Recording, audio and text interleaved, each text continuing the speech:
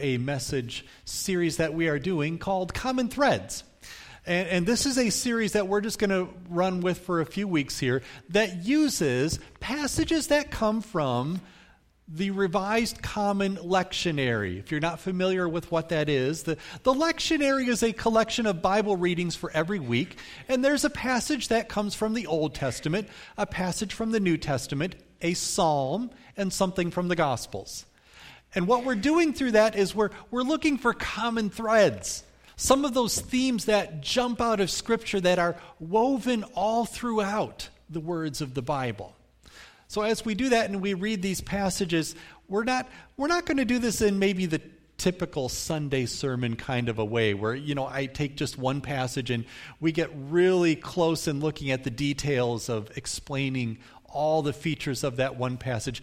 We're going to kind of bounce over the top of these because we're reading a little bit more Scripture than usual that I bring to a Sunday message. But here's the point. Here's the point that we're simply going to let the Word of God speak for itself. Let's just let God speak to us through His Word. Reading these passages and asking the simple question, what is God saying through this? The reason we're doing that is this, because there are times when I meet with people in particular and we talk about what goes on in their life, what's going on in the world, all the things that are happening around us, and sometimes I ask the question in that, so what do you think God is saying to you right now? More than once I get a little bit of a blank stare back from that question. What is God saying to me right now? I'm not quite sure. It's a question we all face, though. Where is God showing up in our world, in our lives? What is He saying to us? The answer to that always begins with Scripture. That God reveals Himself and speaks to us in Scripture. So we're just doing this series over these few weeks just to get a little bit of that idea of reading Scripture simply to let God speak and see what He has to say to us. Bringing those passages from the lectionary that we have this week. So you have in your bulletin, the Luke passage is written there, but I'm actually reading 3 passages today, and I'm going to begin with the Old Testament prophet Hosea and read through some of that. And I'm going to stop along the way as we go through these so that I can note a few things about these passages as we move forward, okay? The first passage that we're going to look at comes from the prophet Hosea, beginning in chapter 1 at verse 2. This is what it says. When the Lord began to speak through Hosea, the Lord said to him, "Go, marry a promiscuous woman and have children with her.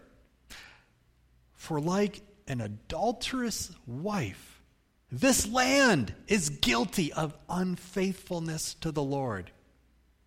So he married Gomer, daughter of Diblaim, and she conceived and bore him a son. Then the Lord said to Hosea, "Call him Jezreel, because I will soon punish the house of Jehu for the massacre at Jezreel, and I will put an end to the kingdom of Israel. In that day I will break Israel's bow in the valley of Jezreel." Not over yet. After she had weaned Lo-ruhamah, Gomer had another son. Then the Lord said, "Call him Lo-ami," which means not my people. For you are not my people, and I am not your God. All right, it's looking a little bleak at this point, what God wants to say through the prophet Hosea. He seems to have a message of judgment and rejection, telling the people of Israel, you're not faithful. And because you're not faithful, I'm no longer going to love you, and I'm no longer going to be your God. Then verse 10. Here's a striking reversal. Yet, the Israelites will be like the sand on the seashore, which cannot be measured or counted. In the place where it was said to them, "You are not my people," they will be called children of the living God. This is a piece where we see through Hosea something of what God is bringing as a message to His people. And right there, that last verse, there is a sudden shift that takes place here. A sudden shift from rejection to covenant faithfulness. And it's a shift that comes in this passage without any explanation. Biblical commentators note that. In fact, some biblical commentators maybe ask the question, is there a fragment of this manuscript that's missing? Because it jumps so fast without any explanation at all from God rejecting his people to suddenly, but God will remain faithful and continue to call these people his children. A complete opposite reversal, just like that. That's what we see happening in this first chapter from Hosea. But let's keep moving forward. The next passage that we're going to look at comes from Psalm 85. Here's what the psalmist writes in Psalm 85. You, Lord, showed favor to your land. You restored the fortunes of Jacob. You forgave the iniquities of your people, covered their sins. 2 times in that verse, the psalmist talks about God's forgiveness. You forgave their iniquity. You covered all their sins. In the next verse, he's going to say 2 more times the way God forgives. You set aside all your wrath and turned from your fierce anger. So it begins in those first few verses with the psalmist remembering the way that God forgives his people. 4 times in those 2 verses, the psalmist talks about, here's all the ways that God forgives people. He forgives iniquity. He covers their sins. He sets aside his wrath. He turns from his anger. And it's all past tense. God, this is what you have done. This is what we remember about you. This has been your character that has been revealed to your people, that we have seen, that we have known. Then the psalm starts moving forward with words of hope based upon that. Continuing. Restore us again, God our Savior. Put away your displeasure toward us. Will you be angry with us forever? Will you prolong your anger through all generations? Will you not revive us again, that your people may rejoice in you? Show us your unfailing love, Lord. Grant us your salvation.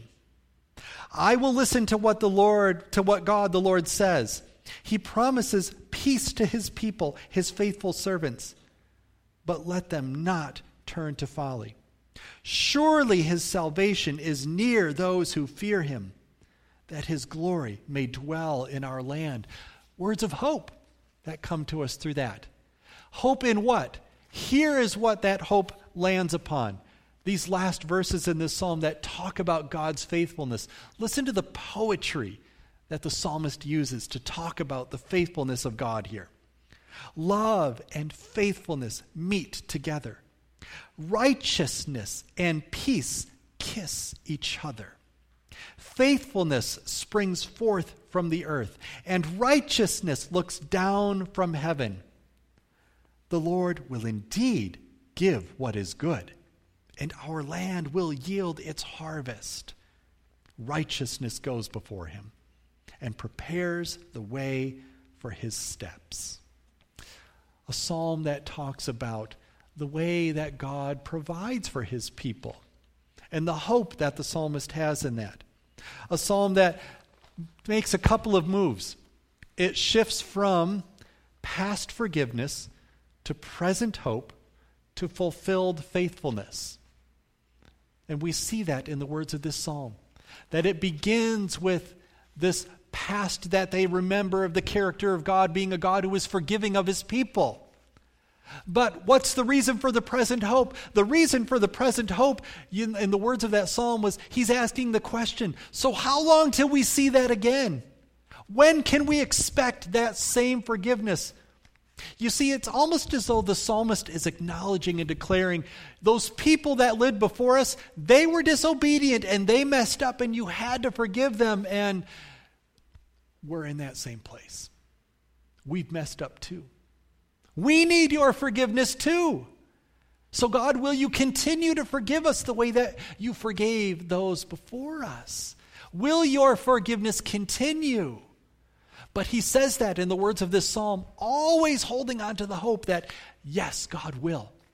God will do that because God is faithful. So it makes that shift from the past forgiveness of God to the present hope that we have in God to the fulfilled faithfulness of God that comes to his people. See that movement that takes place here in Psalm 85. Now, one more. Now let's go to the New Testament in the Gospel of Luke, and this one's printed in your bulletin as well. Here's a story that comes from Luke chapter 11. It says this: One day, Jesus was praying in a certain place. When he finished, one of his disciples said to him, "Lord, teach us to pray, just as John taught his disciples." He said to them, "When you pray, say, 'Father, hallowed be your name. Your kingdom come. Give us each day our daily bread. Forgive us our sins, for we also forgive everyone who sins against us. And lead us not into temptation.'"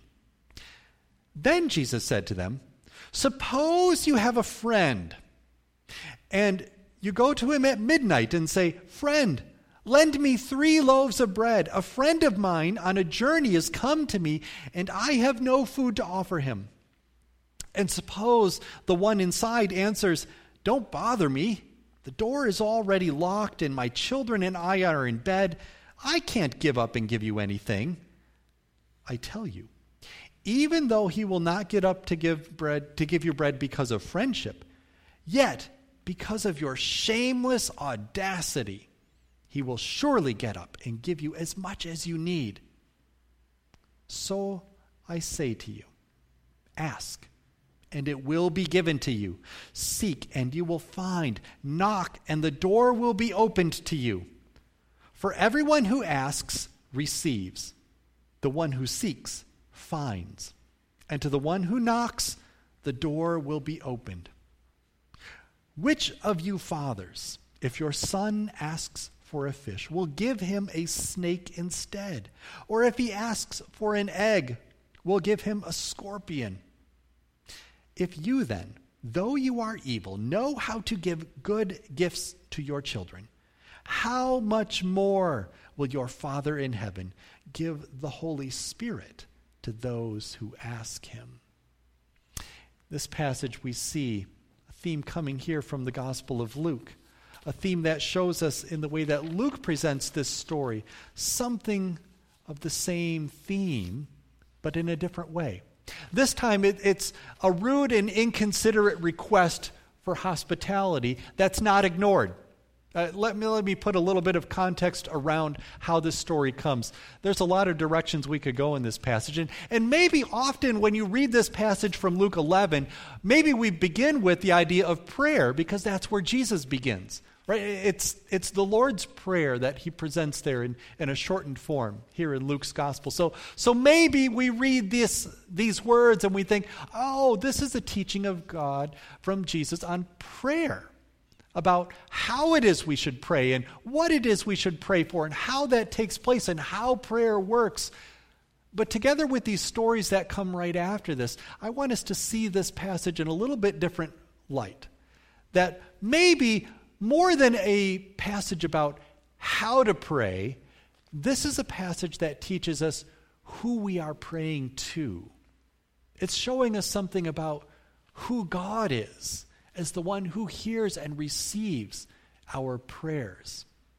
And it comes with this story, a story of a neighbor who comes with this rude and inconsiderate request for hospitality.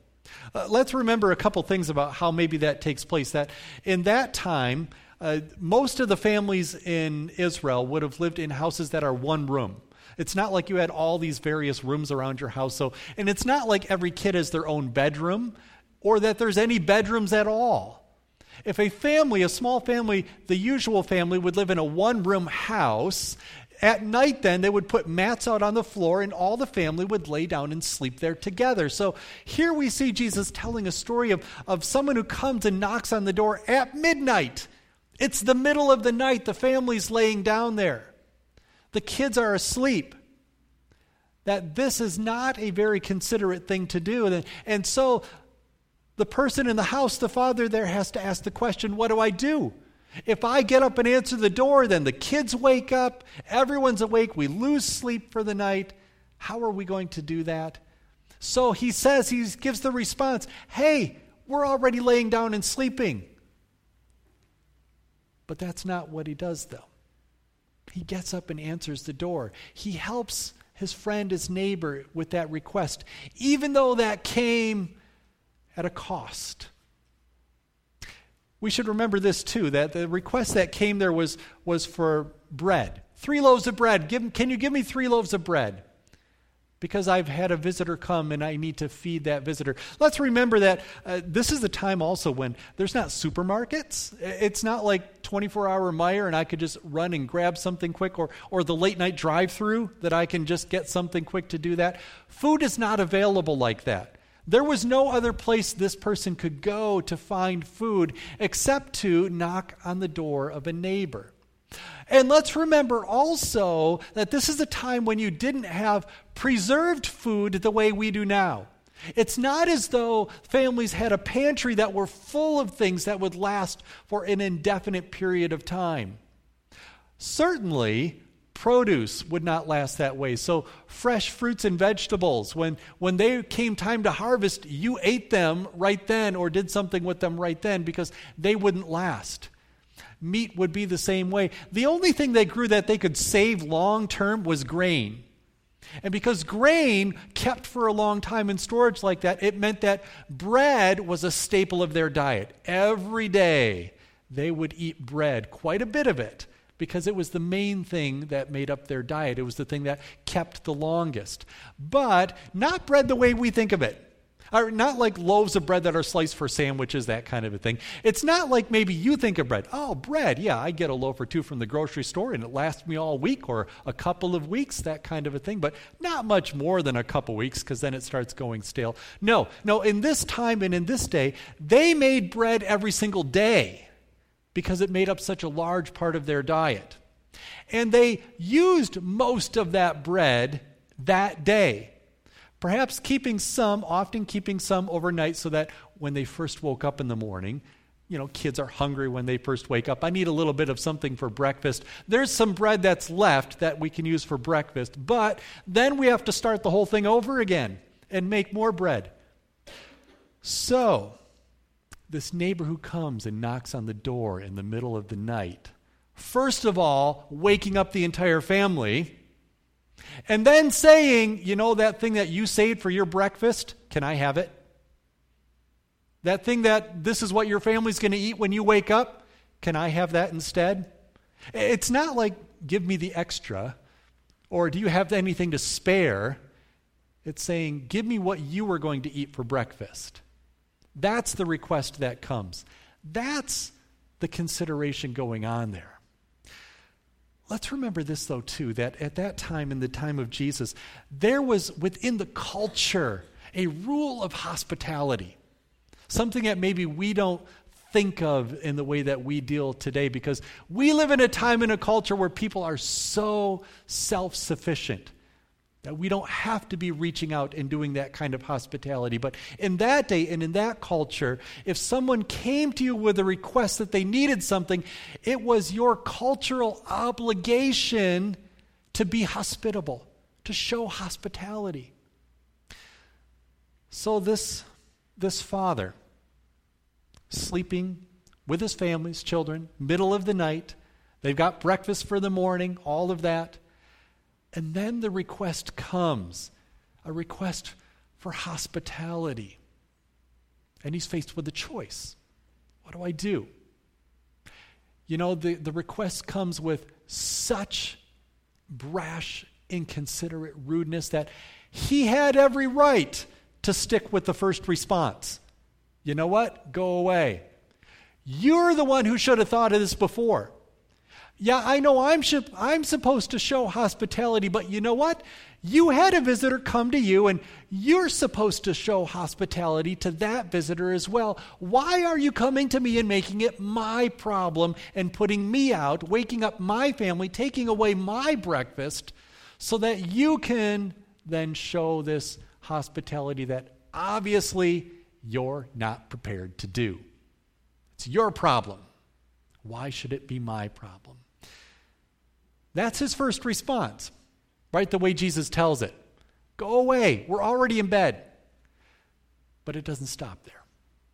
It keeps going. Because he remembers. He remembers. But it's my duty to be hospitable.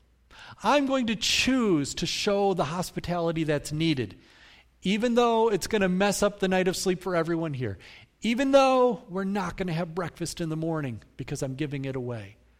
I'm going to choose to show hospitality and choose to do the right thing in that, to show that for someone who needs it. What's the common thread here then? Consider this. The common thread that runs through these passages. Think of the way that this works. We began with Hosea. Right? Hosea, where the prophet is told, marry this promiscuous woman and have these children with awful names that basically tell the story of God is done with you. It's over. But then in that very last verse, with no explanation at all, it flips around. Guess what? Even though God had every single right to walk away, he stayed faithful. And then that passage from Psalms, the passage that says, God, I know you've been so forgiving to people in the past because they were so disobedient. And guess what? It looks like we're in that same place. Our disobedience is right there too. And I have nothing left but to hold on to the hope that you're going to stay faithful the way that you've always been. And then this passage from Luke in the Gospels, a passage where this neighbor had every right to say, you know what, forget it, go away. You come here thinking you deserve something from me? You don't. But guess what? I'm going to give it to you anyway. I'm going to be faithful to what's expected, even though you're not. You see what we see in those as a common thread? We see that God always chooses to remain faithful to his covenant love. God always chooses to remain faithful to his covenant love. In Hosea, when people were unfaithful to God, and God had every right to turn and walk away, instead, God chooses to remain faithful. In the Psalms, when people were disobedient and they needed God's forgiveness again and again and again and again. And the psalmist asks, God, I know we're in that same place, and I'm kind of holding on to the hope here that you're going to stay faithful to forgive. And he does. God remains faithful to his love. In the Gospels, when the people of God come before him with demands that are unreasonable, demands that God has no right to answer, no obligation whatsoever to respond when people come to him with demands like that. And yet, God chooses to remain faithful to his covenant love. It's the thread that we see woven through these passages. The thing that God is revealing, the thing that he's saying about himself that comes to us through this. The thing that shows us who God is. In every one of these stories today, we see that God remains faithful to his covenant love to his people. And that's a good reminder for us today, because that's counterintuitive to the world we live in, isn't it? That's not the way our world works. It's a good message for us to hear and hear again today, because we go from this place and we live in a world that operates by rules that are completely the opposite of that, right? We go and we live in a world that says, you know what, if there are people around you that do something wrong to you, you don't have to forgive them. Why should you? If they keep hurting you, don't forgive them. Hold a grudge. Get back at them. Have revenge. That's the world we live in. We live in a world where if people around you are unfaithful, if they lie and cheat and steal, you have no right that you have to remain faithful to them. In fact, you shouldn't. You should get them back. That's the world that we live in. That's the world that we go to out of this place. And that's why it's so good for us today to come and read and hear these words of Scripture that remind us that's not God. God doesn't work like that. Even though we live in a world where that's what we expect. We expect people to treat us that way, and sometimes we're expected to treat others that way. And sometimes maybe we lose sight of that and we catch ourselves thinking maybe God works that way too. Maybe the way that I see the world working around me and the way other people work in the world and the way I'm expected to work in the world, maybe sometimes I get stuck and forget. God doesn't work that way. God chooses to remain faithful to his covenant love. Even when everything in the world around suggests and tells that he shouldn't. But he still does. He stays faithful through that. So what does that mean for us today? Let's think about how that comes to us as something that gives us a way to grab onto this and go forward. What does God's faithfulness mean for us today? I'm going to think about it in two ways. First of all, let's think about it like this. God and me. What does this faithfulness have to do with God and me and what that looks like? Well, it starts with something like this. If you're the kind of person who thinks, you know what, I don't know that God could ever forgive me. You don't know where I've been. You don't know what I've done. You don't know the life that I've had. You don't know how far away I've been.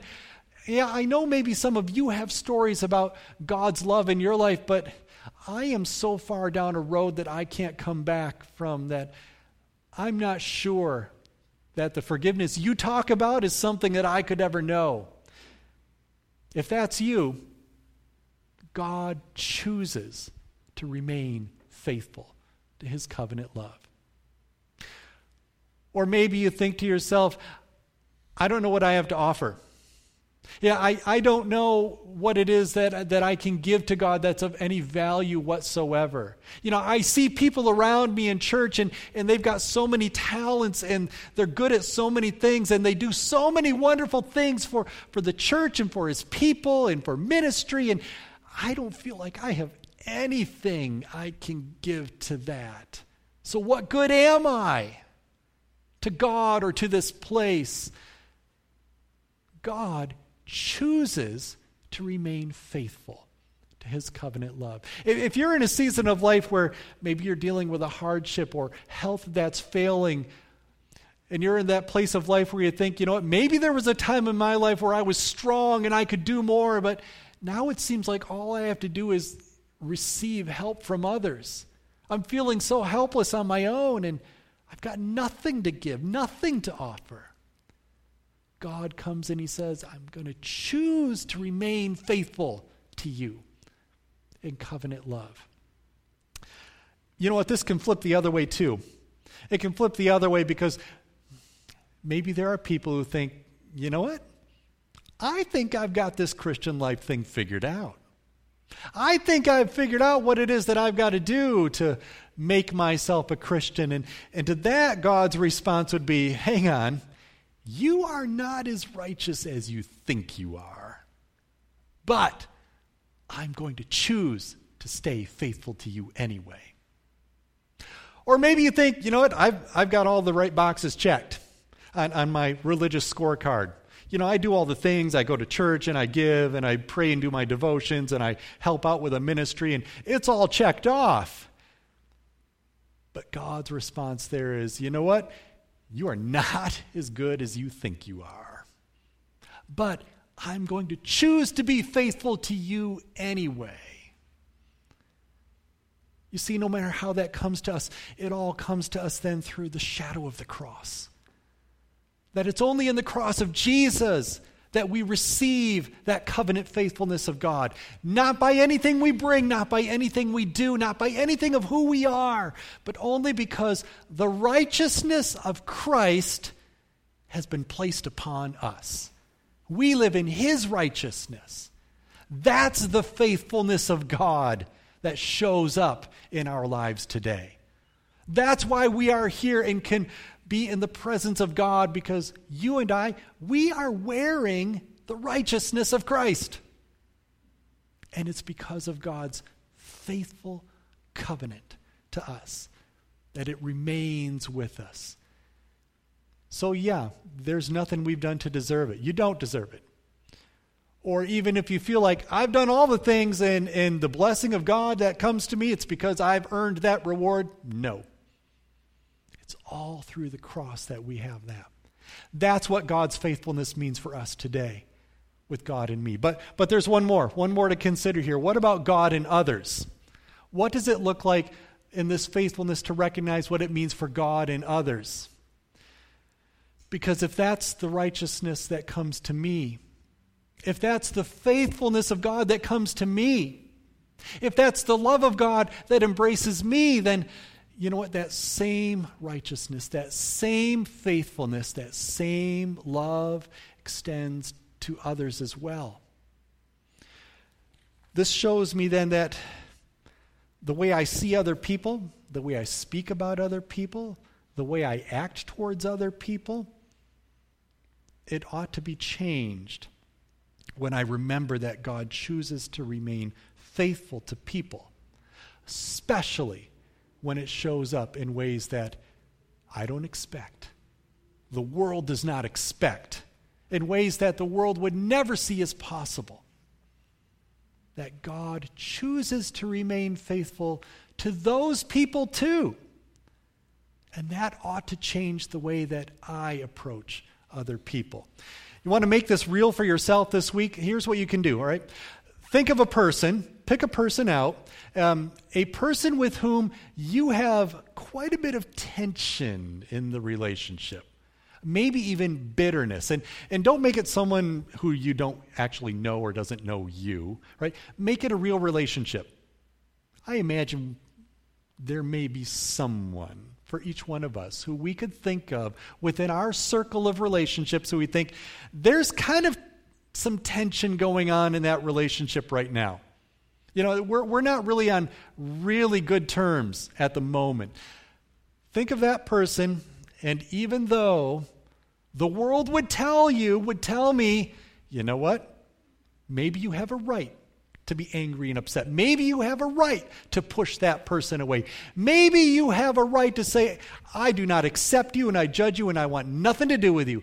Maybe though the world says that, begin by thinking this: God chooses to remain faithful with His covenant to that person too.